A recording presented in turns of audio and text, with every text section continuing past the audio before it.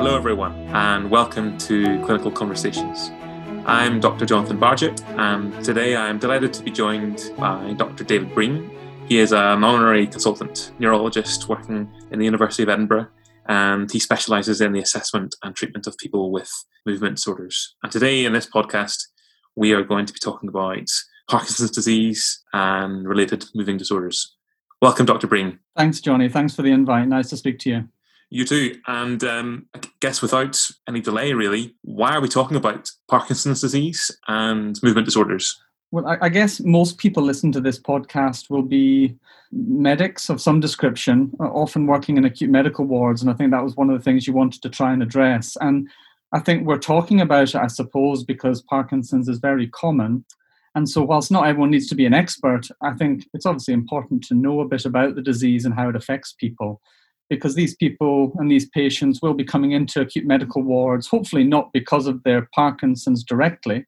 Something's probably gone a bit wrong if that happens, but because of either complications of their condition or other health conditions.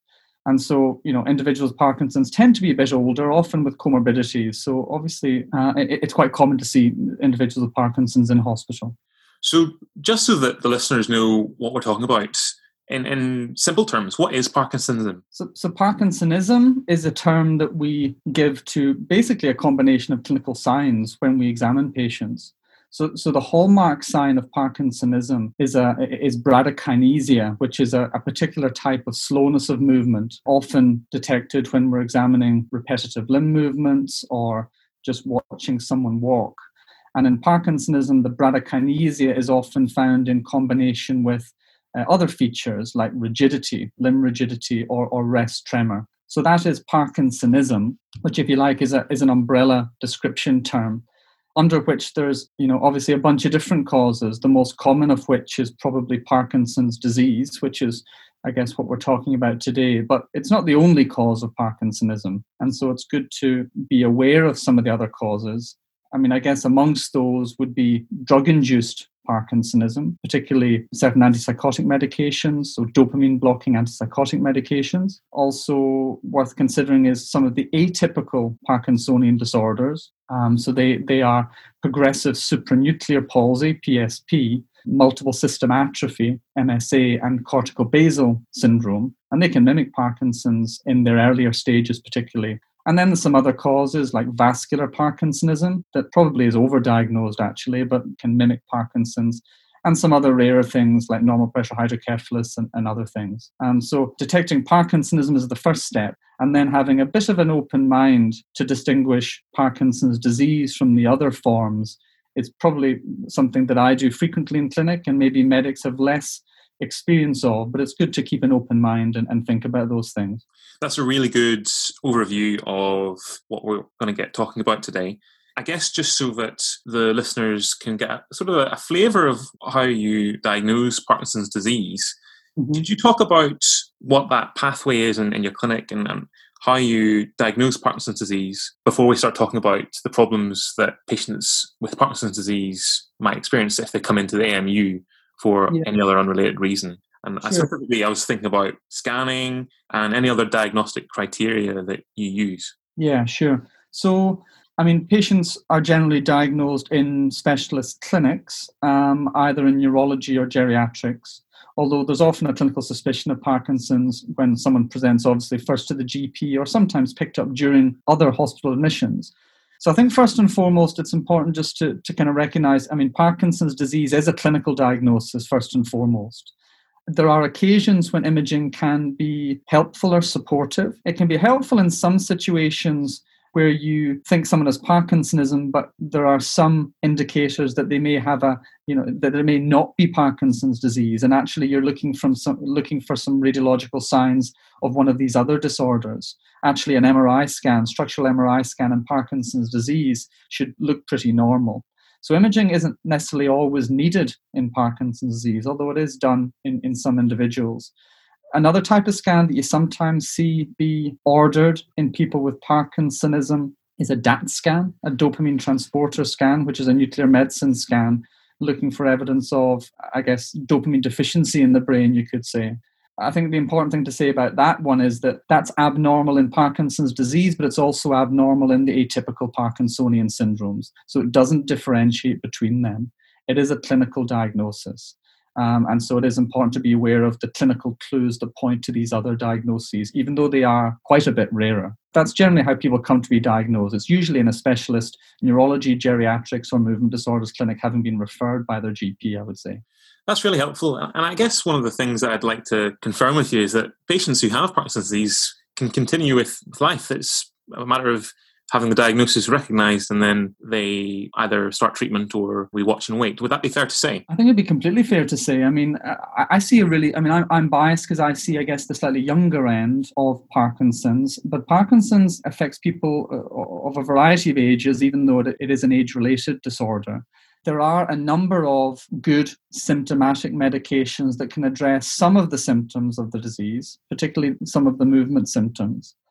They can be very good. The problem is that there's no getting around the fact that Parkinson's is a progressive brain disorder. It does get worse over the years. That varies hugely from person to person, and people's response to medication varies person to person.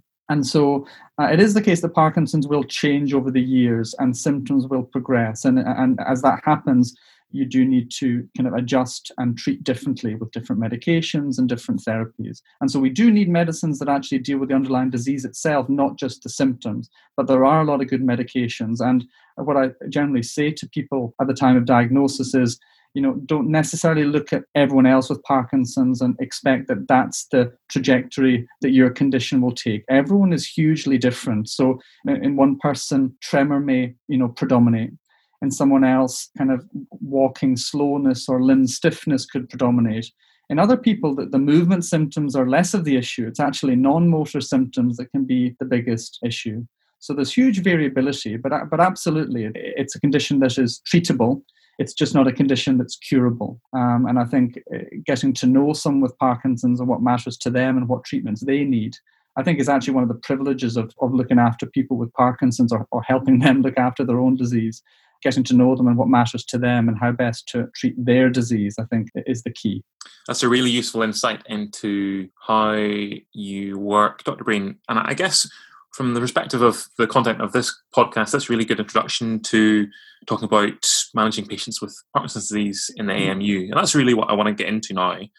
Can you advise the medical unit, junior doctors, the consultants, the registrars, what kind of things can we do to improve the care of our patients coming in with a medical problem that have Parkinson's disease? Yeah, so good question. I mean, there's plenty of things that can be done to improve care. I think one thing that strikes me sometimes is don't feel the need to reinvent the wheel, by which I mean, I think the temptation when someone comes in with an acute medical problem and someone's Parkinson's symptoms are worse is to do something to their Parkinson's medications to make them better. But I mean, the fact is that if someone's tremor is worse in the context of infection or something else, that doesn't necessarily reflect kind of worsening of their underlying disease. In fact, almost certainly it doesn't.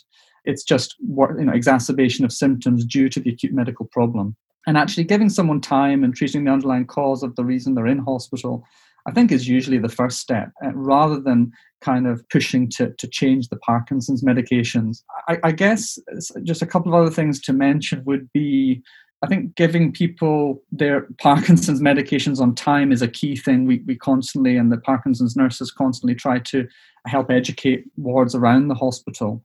We can come on to talk about it maybe, but people with Parkinson's are often on dopamine replacement medications that they need to take on time. And those times may differ from the usual medication times, and that can be a bit of a tension on wards. And so finding ways around that, whether it be self-administration or something else, sometimes is important.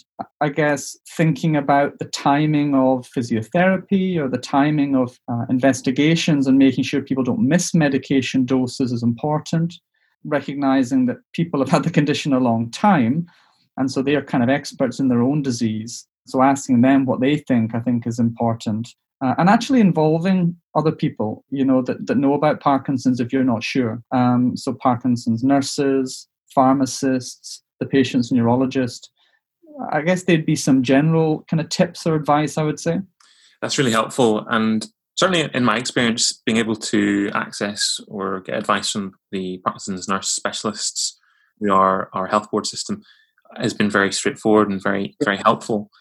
And I guess what I'd like to get an insight from yourself would be, what kind of question would you be consulted for in the context of a patient being admitted to the hospital regarding their Parkinson's disease? Specifically, are there any examples of complications or any problems with the pharmacy that you've alluded to that might need addressed during their time as an inpatient? Yeah, I mean, there's a bunch of times that someone that I'll personally be consulted. To be honest, it's usually the Parkinson's nurses that will let me know that someone was in with some problem or another.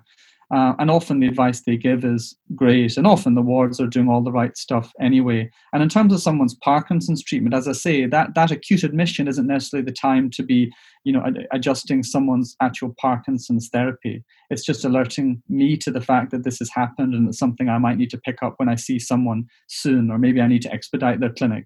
I think the nurses often get calls about individuals in whom, as I said, there is worsening of their Parkinson's symptoms during a hospital admission.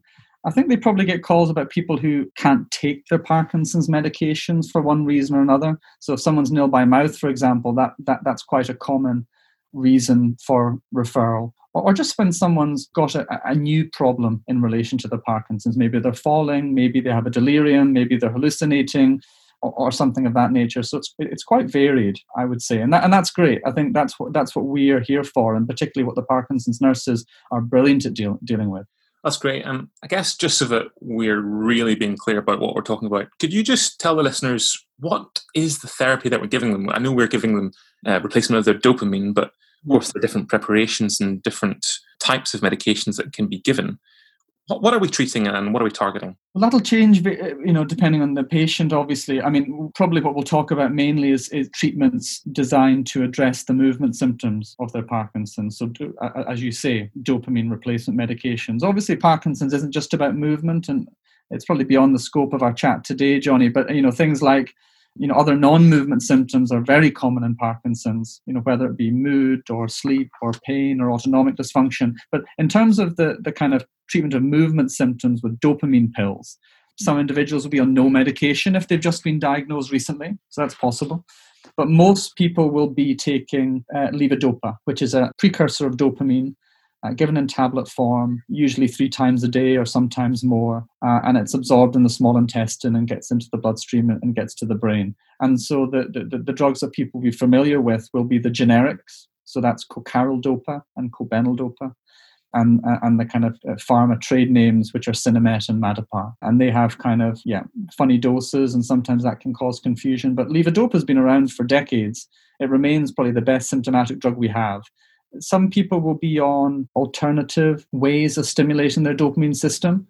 So some individuals may be on dopamine agonists, a small number instead of levodopa, particularly individuals who are younger, but often as well as levodopa. And so the drugs to look out for in terms of dopamine agonists are ropinirole, pramipexole, and rotigotine patches. And then there's some other drugs that are kind of given alongside levodopa to maximize its benefit, I would say. So entacapone, which is a COMT inhibitor, selegiline, which is an MAOB inhibitor, and amantadine, which is an old-style drug usually used to treat dyskinesias. So that's probably the main, I would say, symptomatic kind of list of medications we give. There's obviously patients on more what we might call advanced Parkinson's therapies, like apomorphine pumps or duodopa pumps into the gut, or even deep brain stimulation. But that's probably, if people are coming in with those, I think you should be calling someone who knows about those, as a matter of course, really. So that's a really good summary of the medicines that are used in Parkinson's disease. And I was just wondering if you could highlight to our listeners about what therapies our patients with Parkinson's should avoid in the community and in their time if they're admitted to hospital. Yeah, I think it's a great question, particularly for this audience, for when patients are admitted acutely. I would say there's 2 main classes of medicine that I think need to be used with caution, or ideally really not used at all in people presenting acutely with Parkinson's. The first is antipsychotic drugs, particularly the typical antipsychotics, so drugs like chlorpromazine, and even atypicals like risperidone and olanzapine. They are dopamine blocking drugs, and so they can aggravate patients' motor symptoms alongside the other side effects that these drugs cause. And people sometimes do try to reach for them when patients are admitted with delirium due to infection, for example. And I think really they are to be avoided and can cause problems. I think the second class of drugs people need to be aware of that can cause issues are certain antiemetics. Metoclopramide is the one that we most commonly have issues with for the same reason that these are dopamine blocking drugs. So metoclopramide should be avoided as an antiemetic. Prochlorperazine, which we don't really use that much anyway, should also be avoided, but it's fine to give cyclizine and ondansetron. So basically find an alternative antiemetic than metoclopramide. And I think beyond that, there are some weird and wacky antidepressants and antihypertensive drugs that should be used with some caution in people with Parkinson's, but they really are the drugs of specialist clinics out with the kind of main hospital, and probably isn't necessary to go into a huge amount of detail. They're really prescribed anyway. I guess the last thing to say, and it is theoretical, and pharmacists will often ask about it, in patients on MAO-B inhibitors like selegiline and rasagiline, there's a theoretical risk of serotonin syndrome if those drugs are given alongside certain antidepressants. Now, in reality, I think that is a theoretical risk as long as you're giving the selegiline and rasagiline at the licensed and prescribed doses. I think those kind of cases of serotonin syndrome are extremely rare. And I've never seen a case, and most of my colleagues wouldn't have either. And if you need to, then sometimes we do give kind of both together. But just be aware the pharmacist may alert you to it. And you may want to avoid the combination of MAO-B inhibitors along with certain serotonin-acting antidepressants if you can, or at least without specialist input. That's really helpful. And I guess presumably in those situations, these patients may need closer monitoring of their symptoms and looking out for that interaction of serotonin syndrome. Yeah, I think that's right. Certainly if I'm, giving a combination of those two drugs in the community, certainly I would counsel patients on that possible, probably theoretical risk and what to be aware of. I'd also usually give the Parkinson's nurses a heads up just to be aware that if they did get a call from that patient, to be aware that is a potential interaction. But as I say, in reality, having used these drugs for many years and often used them in combination, I haven't seen that issue myself in the past. That's really useful. And I think it's really nice just to summarize the medicines to avoid. And really, the purpose of this is to ensure that our patients are a reduction in their symptoms and to improve their quality of life for as long as possible. Absolutely. I would echo that. And I guess I'd like to get into some cases now, if that's okay with you, Dr. Breen. Sure. I've certainly encountered patients with Parkinson's disease during my time in my training, and I would like to really just pick a couple of cases that will probably be generic to other trainees and certainly yourself. One of the patients that we've already kind of alluded to was about someone who may have to be nil by mouth, and perhaps in the context of an acute abdomen or a surgical procedure or a surgical emergency. And the advice that I've had was to always, if possible, to give the enteral medication, and that'd be the best one. And whilst you mentioned roticotine is available, often a call that the medical registrar might get certainly would be to consult on an appropriate alternative and what kind of dosing. What's your experience in that, and what would your advice be for our trainees and how to approach that situation? Yes, I think that's a perfect case to discuss actually for this conversation, because I think it is commonly encountered. So my answer to that would be the advice you're given was reasonable, I would say. I mean, the first thing to say is that most trusts have policies and protocols on this. And certainly where I work in Edinburgh, we have a kind of protocol drawn up for this kind of situation. So wherever you work, it's good to know what your local policy is. And as I say, to involve the PD nurses and the neurology registrars in the conversation if you're not sure. I think the key concept is patients with Parkinson's on dopamine medications need to continue their dopamine medications in some form. So that's the kind of overarching, that needs to happen, because there's risks if they don't. And the main risk is that they get, stiff and can't move, and they can't swallow, and they might aspirate, and there's rarer, complications like neuroleptic malignant syndrome and just longer admissions. So people need to continue on their medicines. So if people are truly nil by mouth and can't swallow, I guess the two main options are, one, delivering medications via an NG tube. Now, actually, that still is problematic if people are just vomiting all the time, because they're probably still not going to absorb the drug from their small intestine. But that is one option, is to give the medications via an NG. Now, in the form of levodopa, that would involve giving the levodopa as a dispersible preparation. And so speaking to your pharmacist about the switchover, I think, would be key there. Dopamine agonists, they can be crushed and given via an NG, but they're not licensed to be used in that way. And actually, I think a lot of hospital protocols will now say that if that's needing to be done, actually you should be considering switching to a non-oral dopamine agonist, i.e. the rotigotine patch. So I think that's the first option, giving levodopa via the NG. And the second option is to switch to a rotigotine patch. So we've mentioned this drug a few times. It's quite useful in this scenario. So rotigotine, a patch, comes in 2, 4, 6, 8 milligram strengths. It stays on for 24 hours. You rotate the site. It's a dopamine agonist, and it can be used as this short-term treatment in someone who's nil by mouth. You can switch over either by using kind of switchover tables that might be in your trust's policy, or there's calculators that you can use for this purpose. But actually, if you're not sure, you can ask the PD nurses. But most trusts have these kind of switchover calculators. Now, it's not equivalent to levodopa. Dopamine agonists in susceptible individuals, particularly older people who are cognitively frailer, can worsen their cognition, can cause hallucinations, can make people more sleepy. One has to be a little bit cautious, but I think it's a useful short-term treatment in people who can't take levodopa. So, yeah, that's a lot of information. So just, in summary, make sure they get some medication. The options are giving it via NG or switching to predominantly a rotigotine patch, and seek help if you're not sure. And finally, I mean, this, people with Parkinson's, it does seem likely that they are more at risk of GI complications than the general population. And actually, in that circumstance, probably people with Parkinson's are more at risk of delirium as well during that admission.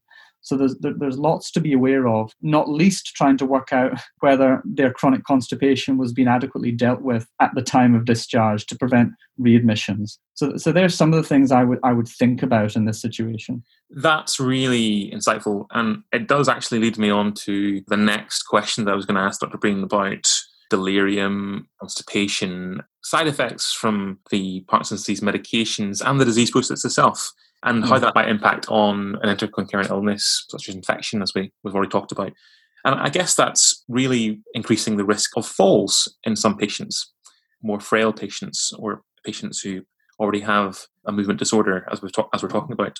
What's your kind of approach to the patient that may be having increased falls in the context of that, and also their autonomic dysfunction, which we've alluded to? Okie doke. So, I mean, certainly an acute medical problem can make Parkinson's symptoms worse. There are some people who come in and their drug-induced dyskinesia is a lot worse. And so trying to find the right balance can be a challenge. We've talked about, acute medical problems being a risk factor for delirium in Parkinson's and people developing falls. So, as I say, I think the key is just supporting someone and minimizing the risk as much as possible, and treating what's there to be treated, and supporting individuals through that acute admission. I think in some people, falls is actually a kind of feature of an atypical Parkinsonian syndrome. I think that's less common than just worsening of balance in the context of Parkinson's disease, but it's something that should be borne in mind. So yeah, I don't know if that answers your question as such, but certainly aspects of Parkinson's and drug-induced side effects can be made worse by acute medical problems. Yeah, and I think we talked about progressive supranuclear palsy. We touched on the other syndromes that are associated with that. Mm-hmm. And I guess for our listeners, it's useful reminder or differential for someone coming in with a movement disorder and falls. Something just useful to touch on. In terms of the AMU and the access to the PD specialist, would you have any other advice for our junior doctors who are working in that environment, and what you can advise them to do, specifically things to focus on in history and examination when seeing these patients?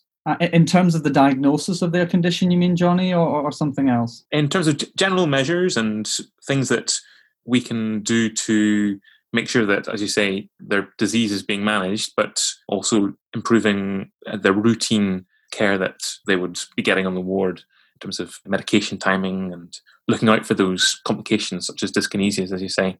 I see.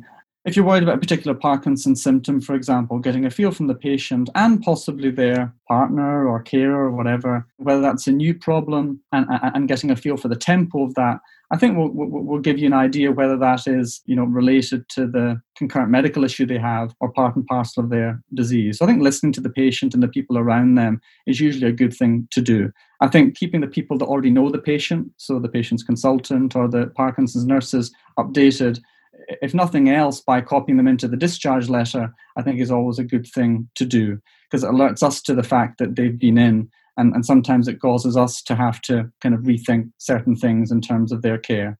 And I guess we've talked a bit about some of the other general concepts about getting the medications on time and just asking for help if you're not sure. So yeah, that's probably what I would say to that. That's really useful. And I just would like to touch on what you mentioned about the features of Parkinson's disease that are beyond the movement disorder itself, thinking about cognition, specifically any risk of depression or any slowing in their thought.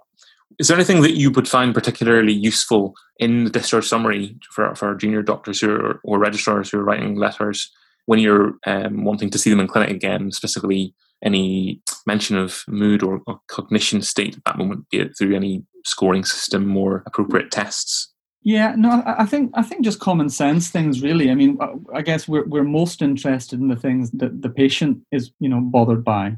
And so I think if the patient is, worried about some new symptom and they're worried that may be caused by their Parkinson's, that's good to know about. Because even if it isn't due to Parkinson's, I think it's important to address that in other ways, or reassure someone that no, that's not part of your Parkinson's. We expect that to get better by doing, X, Y, or Z. And so I think it depends to some extent in terms of how much information you put in a kind of a discharge letter and who you're referring to, whatever. It depends if they're known to someone else or not. If you're making a fresh referral, it is good to make a good effort at trying to understand the tempo of their symptoms, trying to understand how it affects their life in terms of work or hobbies or eating or mobility or whatever that may be. And also just giving a summary about the kind of Parkinsonian symptoms that we talked about, but obviously the non-motor issues that may be relevant. And that gives you a starting point that the specialist can then take forward. Because even actually in terms of the referrals that we get, red flags may be going up when you hear certain things in the referral history that may indicate that this may not be straightforward Parkinson's disease, it might be something else. And so that's a great starting point as a specialist when you see people with Parkinsonism or other movement disorders. That's a really good overview of the symptoms and the aspects of care that general medical doctors and trainees can learn about and encounter whenever they're looking after patients with Parkinson's disease. In terms of, just before we wrap up, what would you say would be your top tips then for our listeners in terms of looking after patients with Parkinson's disease or a suspected Parkinsonism? So I think if you meet someone with Parkinson's, listen to the patient. They normally know about their disease. Listen to their partners or carers because they live with this day in, day out. You've just met them. Don't kind of steamroller them into a management change that they don't think is right or they don't understand. So I think that's probably the first and foremost important. Don't be afraid to ask for advice. That's what we're here for. That's what the Parkinson's nurses are here for. That's what neurologists and geriatricians are here for, to look after normally these patients. I think kind of the medications on time is a massive one. I don't want to hark on about this one, but it is important. It still happens that people sit for a day or two and, on the Cardex, there's a drug not available number beside the prescription of a certain, drug. So I think it's important that people get their medications on time and try and source those medications. And ask for help if you're not sure. That's great and a really comprehensive, useful and relevant summary of what our junior colleagues and medical trainees can learn about Parkinson's disease, Dr. Breen. I'd like to say thank you. Thanks for your time, and I've really enjoyed learning more about your specialty. Great, so it's my pleasure. All the best.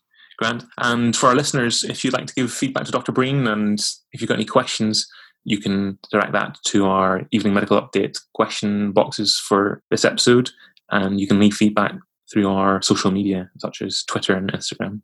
Once again, Dr. Breen, thank you very much. Thanks, man.